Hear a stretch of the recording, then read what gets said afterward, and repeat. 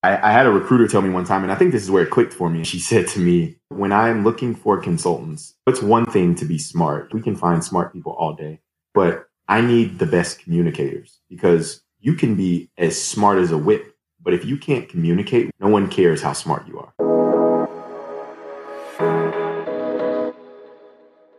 Welcome to the Early Career Moves podcast, the show that highlights remarkable young professionals of color killing it on their career journeys. I'm your host, Priscilla Esquivel Weninger, proud Texas Latina, daughter of immigrants, and lover of breakfast tacos. Meet me for a coffee chat every Friday as we dive into a special guest story and hear all about their challenges, milestones, and lessons learned. If you're a young professional of color and you're feeling lost in your career or just need a dose of inspiration, you're in the right place. Let's get started. Hey everyone, today we're hearing from Damon Reynolds, who was my MBA classmate, friend, and is a fellow Houstonian. Damon is currently a consultant at BCG, one of the top management consulting firms in the world, but it wasn't always clear that Damon would one day land there. He went to U of H for 2 years before deciding he wasn't quite ready for the college experience and ended up leaving school to join the Marine Corps, which his parents were not too thrilled about. After his military service of 4 years, Damon finished his degree and went on to explore different career paths before discovering the world of management consulting. His story is a great reminder to never settle for less, to always pursue your dreams, even if you get off track or if the journey takes a little bit longer. One thing that has always stood out to me about Damon is how fiercely he believes in himself. And that is something that I wish for all of you. Hey, Damon, welcome to the show. Thank you. Thank you for having me. I'm excited to be here. Awesome. So, Damon, why don't we start by having you share a little bit about where you're from, a little bit about your background? Yeah, absolutely. I'm a male, so I identify as he, him, his. I grew up a little outside Houston in a suburb called Missouri City, Texas. And I went to the minority high schools as well as middle schools. Those interactions and those environments definitely influenced who I am today. I initially did undergrad at the University of Houston. I took I guess you would say, a non-traditional path to complete my bachelor's degree. Yeah, so let's talk about that non-traditional path to get your bachelor's. What made it non-traditional? Yeah, so ended up at U of H straight out of high school. I got involved in the social life as we do when we go to a big school. You move out of your parents' house for the first time. And so got involved in the social life and wasn't necessarily focused on my studies. I didn't have a major at the time. I was what you would call a general studies major, which just means you're taking your general classes, haven't declared a major yet. So I was just experiencing the college life and not really focused on the academic part per se. And so when I say non-traditional, I actually decided to leave college about halfway through my sophomore year. I decided to leave and join the military. Yeah. So what was motivating that decision to leave college for you? So my freshman year of college, I realized that I may not be at the level of maturity that I need to be at to do this right now. I think that was a self-realization. It wasn't like anyone told me or anything like that. It just was sitting around and just maybe I need to do something else for a little while I figure this out and mature a little bit. And so it came up then. And at that point, I brought it up to my father. Hey, I'm thinking about joining the military. And he quickly shot it down and was like, no go, basically. So I came back to school for my sophomore year. And then after my sophomore year, or I would say, the second semester of my sophomore year is when I made the decision personally for myself. But I think I made the decision based on the fact that I knew the Marine Corps was probably, one of the more difficult services as it relates to just the level of discipline that you have to have and the expectations that they have for you as a Marine and some of the responsibilities that you're going to have. You're almost forced to mature faster than most 18 and 19-year-olds when you're deployed to a country and people's lives are on the line. And it was a forcing mechanism for me. I knew that joining the Marine Corps would be a forcing mechanism. It would force me to grow up. It would force me to mature. And that's ultimately why I made the decision. That's really cool that you had that level of self-introspection at that point where you were able to reflect and say, I'm not really ready for this experience yet, and I'm going to do something that's different, even though other people had thoughts and feelings about it. But yeah, so tell us about the transition to the military. I'm sure it was shocking, but were you really excited about this next chapter? When I joined the Marine Corps, I felt great about the decision. Obviously, it's a transition, right? You're transitioning from being a young 18, 19-year-old to being a Marine, a United States Marine, and all the expectations that come with that. But I don't think I could have been more excited about the opportunity to just serve our country as well as just grow as a person. I think one of the things that the Marine Corps does a great job of, and it's by the nature of what they do and who they are, they push you beyond whatever physical, mental, spiritual, emotional limits you think you have. They are going to push you beyond those. It's just when you go through boot camp, when you go through combat training, when you're deployed overseas for 8, 9, 10 months at a time, and you haven't seen your family and you haven't talked to anyone for 2 months, and the only thing is dirt and loud noises in the background, obviously, you are pushed beyond whatever limits you think you have. And I think there's goodness in that, because if you decide to separate from the military, the Marine Corps, or whatever service, and you decide to come back to, civilian life, or whatever you decide to pursue in your life, the fact that you went through some of those things, it allows you a level of confidence when you're faced with some of the hardships and the obstacles that come in normal life. Because you say to yourself, hey, if I figured out a way to get through that, or if I figured out a way to get through this and I came out on the other side and I'm fine, you're able to go into whatever life may throw at you with a level of confidence that I think sometimes you just can't get unless you've really been through some things. Do you think that this experience really helped build your self-confidence? Certainly, some of that comes from being in the Marine Corps. One of the unique things about the Marine Corps is that you're going to be asked to lead Marines at a very young age. There are 20-year-olds leading teams of Marines in combat situations. If you think about life outside the military, life outside the Marine Corps, at what organization can you walk into and there's a 20-year-old that's leading a team, right? Are you going to walk into Google or Facebook or Microsoft or Deloitte or, BCG and see a 20-year-old leading a team of consultants or data scientists or project managers or program managers? Probably not. But in the Marine Corps, they ask you to do those things at a very young age. And so I think you just develop, you're in front of guys, you're motivating them, you're coaching them, you're mentoring them, and you're doing that all at the age of 20, 21. I remember you telling me that when you joined the military, this was the first time that you left the country. So how did being in the military impact your worldview? How did it change? It made me feel small, because I think we have our problems here and we have the things that we face on a daily basis here. And then when you go, for instance, being in Iraq, and we did interact with people native to Iraq. And so it just reinforces how fortunate we are here. And it truly makes you, it truly humbles you. And it just makes you feel small when you see some of the things that they're facing on a daily basis, especially given that was my first time out of the country and in that environment. It just was like wow.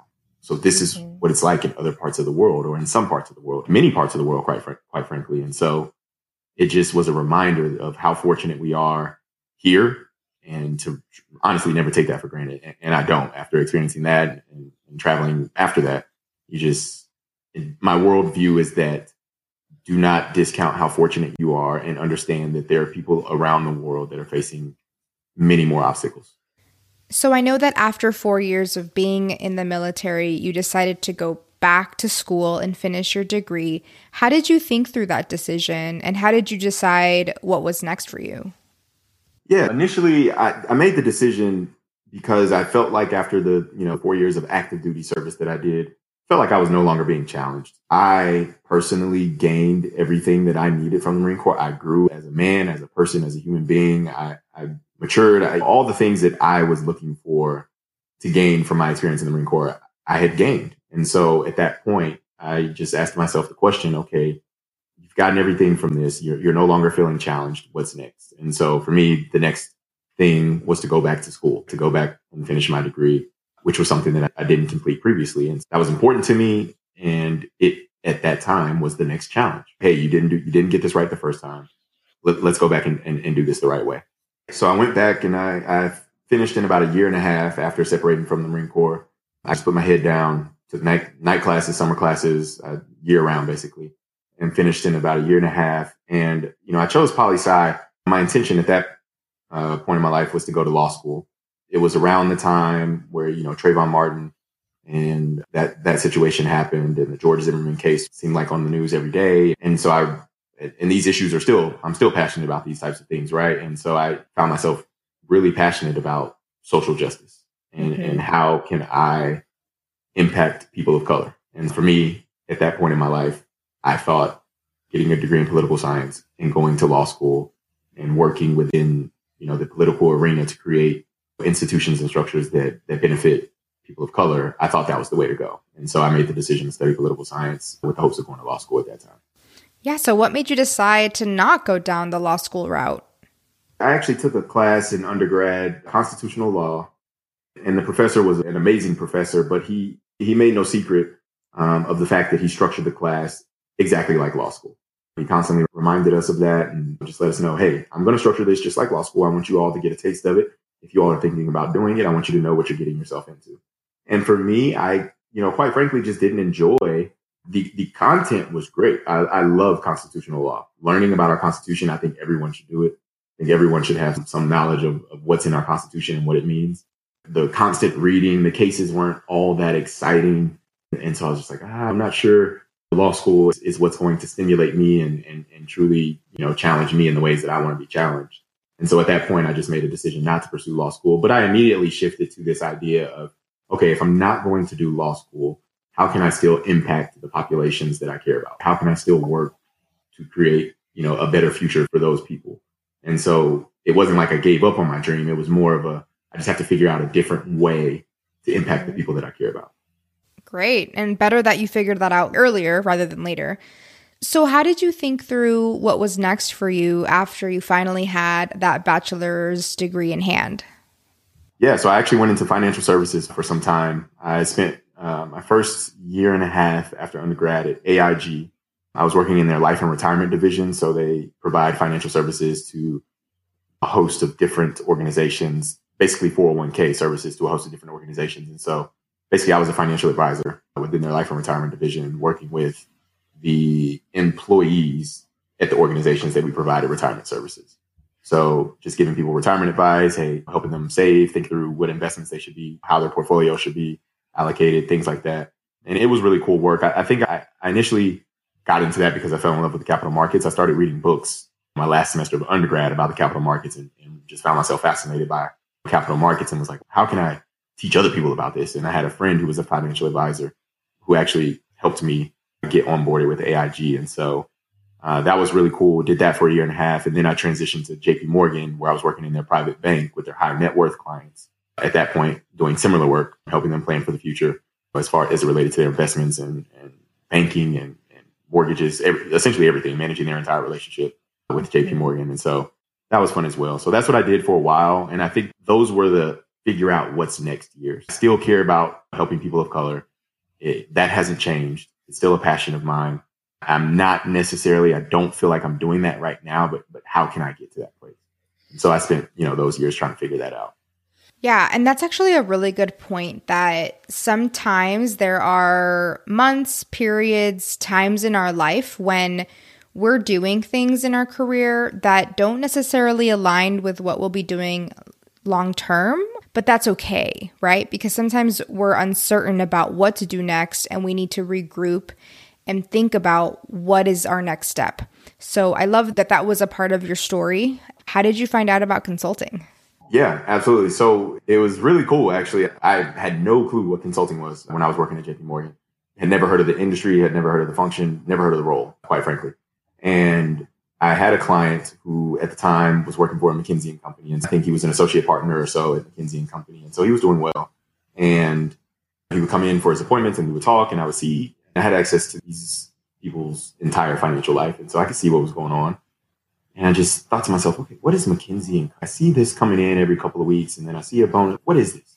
And so I Googled McKinsey & Company and their website came up. And so I did a little research and then I went even further and started, looking at websites like vault.com, which ranks the consulting firms in all these different areas and just really learning what this was. And I found myself fascinated by it because one thing that has been consistent about me is I do enjoy being challenged. I think I tend to thrive in those types of environments. And so in the research that I was doing, I found that consulting is almost a constant challenge, right? You're changing projects every 3, 4, 5 months. It's oftentimes going to be new work that you're doing, whereas you may have done a marketing case for a client. Now you're doing a risk case for a client where you're assessing the enterprise risk throughout the organization. And so to me, that was just, wow, wait, you're telling me I can get something new every, 3 to 6 months and it's going to be a new challenge and I don't have to actually switch jobs to do that. To me, that was really cool. And so that kind of started my pursuit of consulting. But then it turned into this, wow, this is an industry that quite frankly is has not, and I think they will admit it, that their diversity numbers are not where they would like them to be. And so I also saw this as an opportunity to say that, okay, if I can do this, I can then go back to the communities that I care about and teach them how to do the same. Okay, so you identified that management consulting was where you wanted to go next. And this industry or this career can be a little heavily guarded. It's not very easy to break into unless you know someone or you're going through a school channel. So yeah, did you have that feeling like almost like it was a secret career that you hadn't heard of? And now a quick message from our sponsor. Hey everyone, if you're thinking of getting a graduate degree like many of the other Early Career Moves guests, check out our awesome sponsor, The Art of Applying. The Art of Applying has spent the last 10 years helping people who aren't the cookie cutter applicants for top business, law, policy, and other programs get into their dream schools and get money to pay for them. They have a large team of expert consultants who know what it takes to get into the school of your dreams and can give you the roadmap for how to get there, especially if you're stuck on something like getting the perfect test score or struggling with the right words to put in your essays. They believe each applicant has more to offer than just their test scores or GPA. And that approach has helped thousands of their clients get into their dream schools and earn more than $20 million in merit scholarships and fellowships.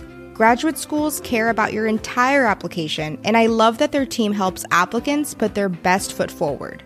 As a sponsor of the Early Career Moves podcast, they've invited listeners to explore working with their team by going to theartofapplying.com/ECM and signing up for a quick call.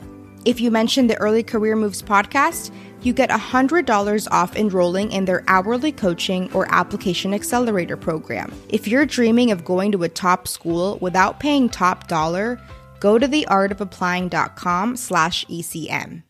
Yeah, I felt the same way. It's almost like a secret society because if you're not in consulting or you don't know someone who's in consulting, you likely don't know that consulting exists. Yeah. And so it to your point, I felt the same way that if you aren't in an undergraduate program that they recruit from, or you're not at an MBA or a graduate level program that they recruit from, the ways to get into this industry are very limited. And we're doing this to help out younger individuals who are thinking about these things. And that's something that you need to think about is if this is in fact something that you decide you want to do, just be aware of the difficulty of getting in and understand how you can so that you know what levers you have to pull to make it happen. Totally. So let's fast forward to you finally being in business school, getting ready for on-campus recruiting, which is the way that you can get your consulting job that you want.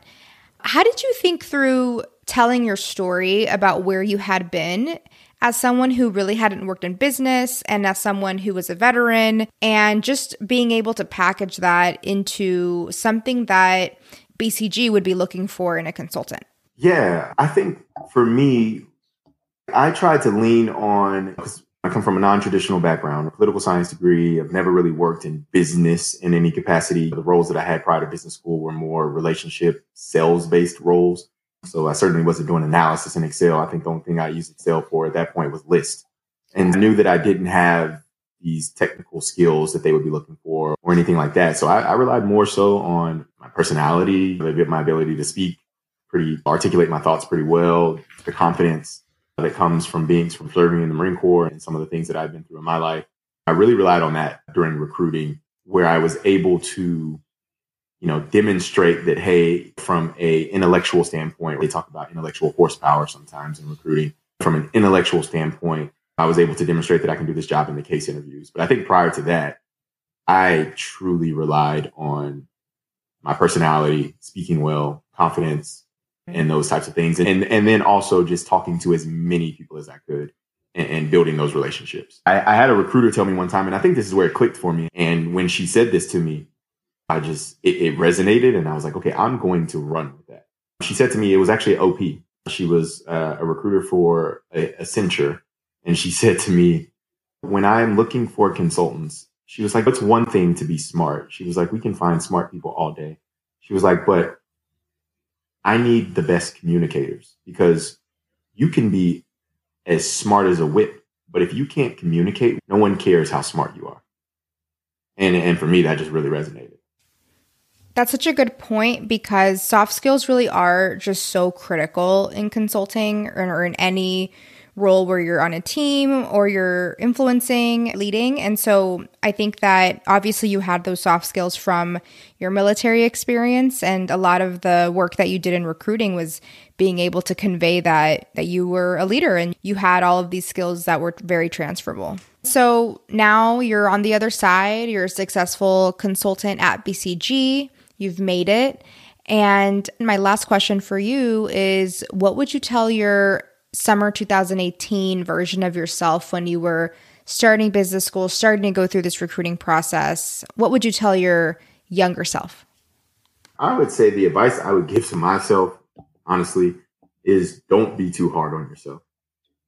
We have these ideas of where we want to be in life and what we want to do and what we want to accomplish. And sometimes we hold ourselves to standards that even other people aren't holding us to. I think sometimes we can be our own worst critic. People may have heard that before.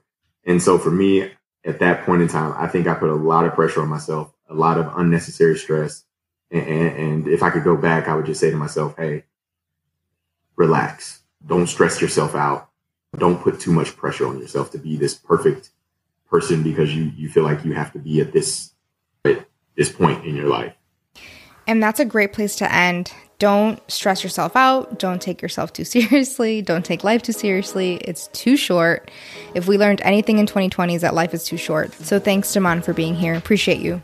Absolutely. Thank you for having me. This was fun. Thanks for tuning into the Early Career Moves podcast. Be sure to visit ecmpodcast.com to join the conversation, access the show notes, and become a part of our newsletter community. And if you love this episode, head over to iTunes to subscribe, rate, and leave a review. Talk to you next week.